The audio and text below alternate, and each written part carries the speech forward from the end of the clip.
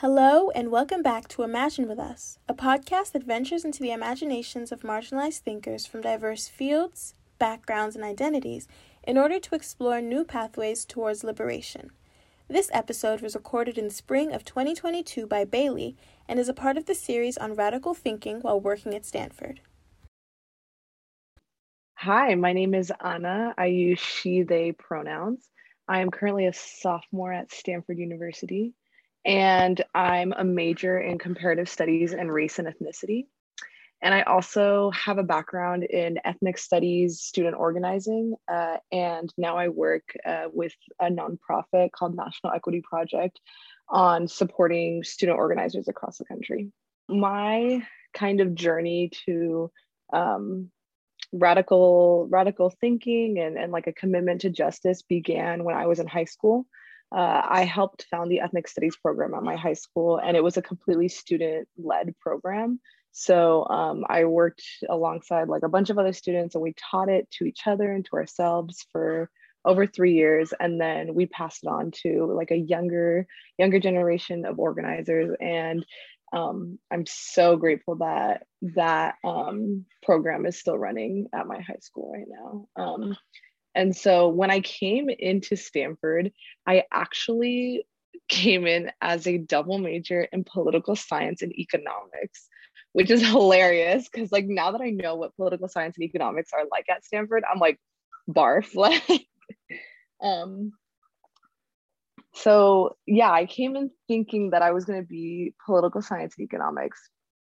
And what I quickly discovered is that I could not exist as someone who was like a person of color committed to the liberation of my community and be existing in those majors in the way that I wanted to. I know that some people are able to do that, but for me, I constantly felt like, especially in the econ classes, especially in the poli-sci classes, definitely in international relations classes, that a lot of what I believed was like directly contradicting to what was being taught to me, and like those two things really didn't coexist. But so yeah, that's what led me. One of the reasons that led me to CSRE or majoring in ethnic studies. And from my experiences as an ethnic studies organizer in high school, I got connected to the organization that I work for now, National Equity Project. And my job is really about student mentorship and basically helping young organizers as they're getting ready to create transformation in their school, specifically around anti-racist transformation. I'm curious just because like I've heard I guess primarily people of color who are like in like those fields that you mentioned, like poli-sci, IR, economics, like the concept of like changing the system from the inside. And I'm just wondering like what your thoughts are on that sentiment. Yeah, so I'm someone, I used to be very much like believe that like, so I'm an abolitionist. That's true. I am an abolitionist.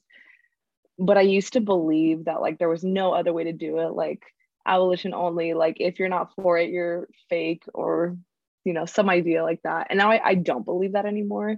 I do believe that there are certain types of reform within like especially like government systems that matter. Like I think about like politicians now, like no politician can be truly committed to the liberation of our communities because they have to either believe or be complacent in certain things to be part of the United States government, right?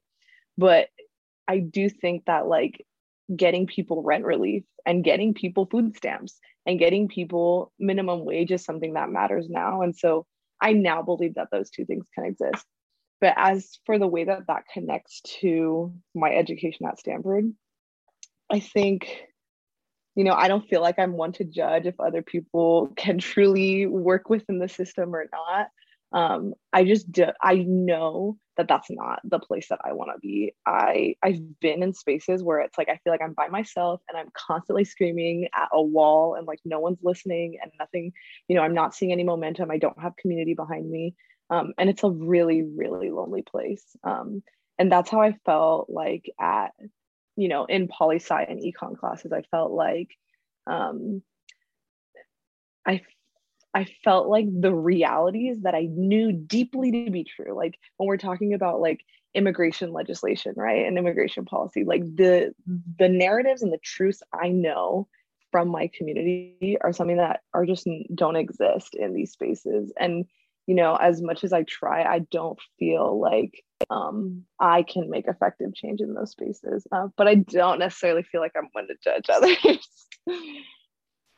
No, that's super true. I am also curious. So just like we keep saying like radical thinking and like what does being radical like actually mean? And sort of like how might you like define that? Yeah. So this is like everywhere, but radical, like the origin of the word radical comes from like the idea of roots and like grabbing something at its roots. And so that's what I believe is like looking at the roots of injustice and like being committed not just to like solving the like the impacts or like the symptoms of injustice, but being committed to completely abolishing oppression. And so what that looks like for me is definitely like an intersectional lens between like racism, cis heteropatriarchy, ableism, like capitalism, all of these things that I know are deeply connected in the injustice and the oppression of my community. And being committed to changing and completely abolishing those things from the root of where it comes from. That's beautiful. I've actually never heard that before, like the roots thing. So yeah, it's like I forgot what the word is. Like, is it called like etymology of the word? But like the science of like where words come from. Yeah. Yeah, that's so interesting. Like, I'll look it up later. But, so let's see. Like just like in my own life and in my own work, I like definitely like try and like recognize or like name the like influences and especially the people who have like influenced the work that I do, just like the way that I think. And so like in that vein, who or what inspires your thinking in politics? And then we can start there. And then it's also how has attending Stanford? Those are different questions. So I'm just gonna let's just start with that one. Yeah, so I think a place that I look towards for guidance is definitely, of course, in like elders and people who have experienced different types of oppression for longer than I have. But I also really look towards young people. Young people are some of the most radical thinkers I've ever encountered. So I work with high schoolers, and it's funny how like our like adultist ideas often like lead us to dismiss a lot of things that young people say that are actually deeply rooted in radical thinking. I remember a couple of months ago, I was like leading an event with students, and we were just like journaling and thinking about well, basically things that we hate about school and like things that we wish would change about school, which is one of my favorite questions to ask students because it leads towards this like just radical reimagination. And one of the students was talking about how they hate how there is no one will wait for you in school, right? It's like if you're not there, you're not there, and the classes keep going. And if you don't turn in that assignment, the next assignment already came out. And she was talking about this feeling of like this constant running and this feeling that like no one would wait for her. And like I had never thought about the ways that's something that we made, like that we created, right? Like we decided that school was going to be that way, and we can decide that it can be different. And so I think young people are so like unattached to status quo, like they have not been indoctrinated into status quo as a lot of like as long as older people have. And so they're so willing to be reimaginative, and they're so willing to completely disregard like what has been done in the past in order to envision something that could be even better. And so that's a place that I really look towards for guidance and like inspiration, especially I'm not an older person, I'm only 20 years old, but I've noticed that in my time since I was like, 15 to now, I have gotten more indoctrinated. Like I have gotten more cynical and like jaded. And so having young people around to remind me that we can reimagine something completely different is really special. Okay, I love that. That is so beautiful. And sort of now, like shifting more towards like thinking about Stanford specifically. I'm just gonna like throw like a bunch of questions at you. You can like sort of just like respond to like whichever sound good. But basically, just sort of thinking about like how things have changed since like you were in high school and doing ethnic studies work, and also like if you've seen any changes just at Stanford in general, or like the work that like if you've seen any of like the fruits of your labor, so to speak, sort of like blossom. Yeah, we'll like start there, like sort of like the what's yet to come, sort of like what's changed, what hasn't changed. That's tough. I struggled to think about any change that like Stanford as an institution has made. Like I feel really confident in saying that there have been none since I started as a freshman in 2019. But what I have noticed that brings me so much joy is that I'm seeing that CSRE, like our ethnic studies department, is becoming something that there's more commitment to among the student body. Like I have met so many freshmen that are coming in and are like, oh yeah, I'm interested in CSRE, and right away, like they're making a commitment towards this kind of radical space, which I love, because it means that there's more organizers on campus. CSRE fosters this like incredible community of people who are really unafraid of like speaking up and resisting against like the problematic shit that Stanford does all the time. So that's something that I think has changed. I think when I came in as a freshman, I felt like I knew very few CSRE majors. Like I know when I was a freshman, that at the end of my freshman year, there was like one girl that had graduated as an Asian American studies major. So I am seeing a growth in our community, which is something that's really exciting.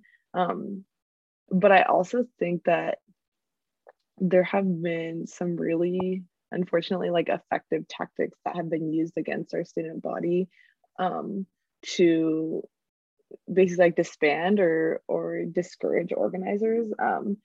And one of them is definitely like the age out. Like Stanford will promise us that they're going to do things and then just simply wait until we graduate and then be like, okay, like, this next generation of students does not know that that's what has been being asked for 15, 20, 40, 50 years. And that's why we need our elders. That's why we need to stay in community with people who are younger and older than us. But yeah, that's something that's tough. Yeah, I mean, yeah, this is like my 5th year at Stanford, and I'm not so deeply in like the direct action part of things. Definitely over time, just as I've gotten a lot more disillusioned with it. But yeah, so I appreciate you saying that. That being said, what are you excited to see change at Stanford, ideally? Ooh, there's a whole lot. I think it's hard because Stanford is an institution that is very good at what it does. I think so. I was part of Who's Teaching Us when I was a freshman before the pandemic started. And Who's Teaching Us was this org that was basically committed to diversifying the faculty and getting more funding and support for the CSRE department. And for the African American Studies department. And so I'd love to see those things come into, fruition. I don't know if I will, but that's something that definitely matters. I think the thing that I would hope to see change most is kind of this like commitment among the student body and like a culture shift. I think right now there's an extremely like capitalist culture on Stanford campus, like, and it's so hard to just exist here as someone who is not who is an active anti-capitalist.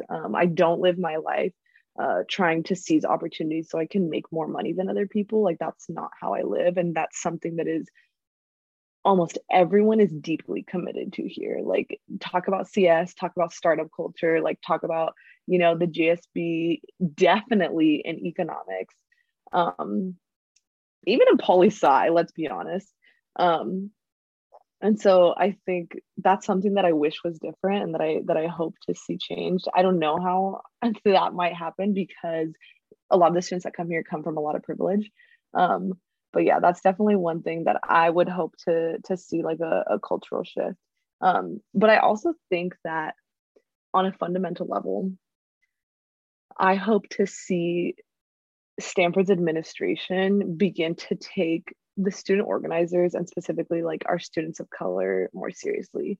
There are massive commitments that the administration makes about caring about students of color, about wanting to make campus a safe place for students of color and for queer and trans students, about there's a huge banner on the front of Green Library that says no justice, no peace. And I hate that sometimes that feels like as far as it goes. There isn't often a lot of action that comes behind the commitments that were being made. So yeah, that's what's on top for me. Okay, incredible. I'm gonna go rogue for one last question. It's just like something that I just think about a lot is like, there are a lot of theories around like time. Like whatever. Time is a thing. Yeah.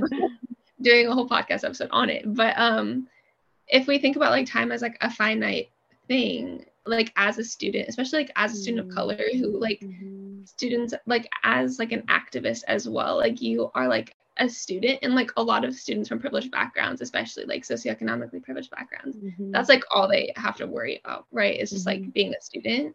But then like if you're also students who are like also working jobs or taking on organizing labor that is like not compensated, like how, I guess just like how does all that sit, or how does that feel, or like how are you able to like function and like get enough sleep?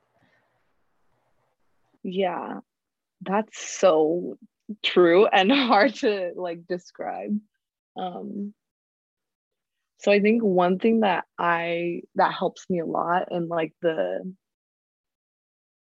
concept of like aging out and time passing, and at one point like I'm going to graduate and I'm going to leave this place, is knowing that the idea of individualism and like the idea that I have to do it or no one else will do it, and I have to do it by myself or no one else will do it, is a product of a culture of white supremacy, right? That's not true. Like, there are people before us that have done this work. There are most definitely people that are coming after us that will do this work. And so I think kind of letting go of that ego a little bit and remembering that like, even if I don't see anything happen while I'm here, like my work is not for nothing. My work is something that lives beyond me, and it lives in the communities that I've helped like cultivate and create here, and even just like the people that I've spoken to that are also graduating and going into different parts of the world. And so yeah, one, remembering the community aspect in that. But I definitely, especially when I was a freshman, I felt it wasn't necessarily imposter syndrome, but this like invalidation of my type of work. A lot of it was about like me just being an angry person, and all of these narratives that we hear a lot about young brown women of color, right? is something that I felt was placed on me by a lot of my peers. And I think like something that has given me hope in that is just like the growth that I've seen in my peers. Like I don't think that anyone is beyond saving. And so I think that there is a lot of growth that's happening here, even among like my really privileged peers. But yeah, I think, okay, wait, what was the question? How do I balance everything? Oh, I know. Just remembering the things that are like actively white supremacist standards and things that aren't. So like community, that's something that's important to me. That's something that's valuable to me. That's something that I will drop everything in order to tend to. Grades, no. Grades are, this metric of what? Like it's not even a metric of my effort. It's not a metric of how smart I am. It's not a metric of how much time I put into this class. The connection and the community that I make are like the most important things to me here. It's about like getting to speak to people who have so much knowledge to share with me. It's about like building communities of people of color who need each other, need that interdependence for us in order to survive. Being in an institution like this, those are the things that matters to me, and those are the things that I spend my time on. And spending time on things like that is way less taxing than spending time on expectations that are being placed of me, especially when they come from white supremacist values of productivity and achievement and success.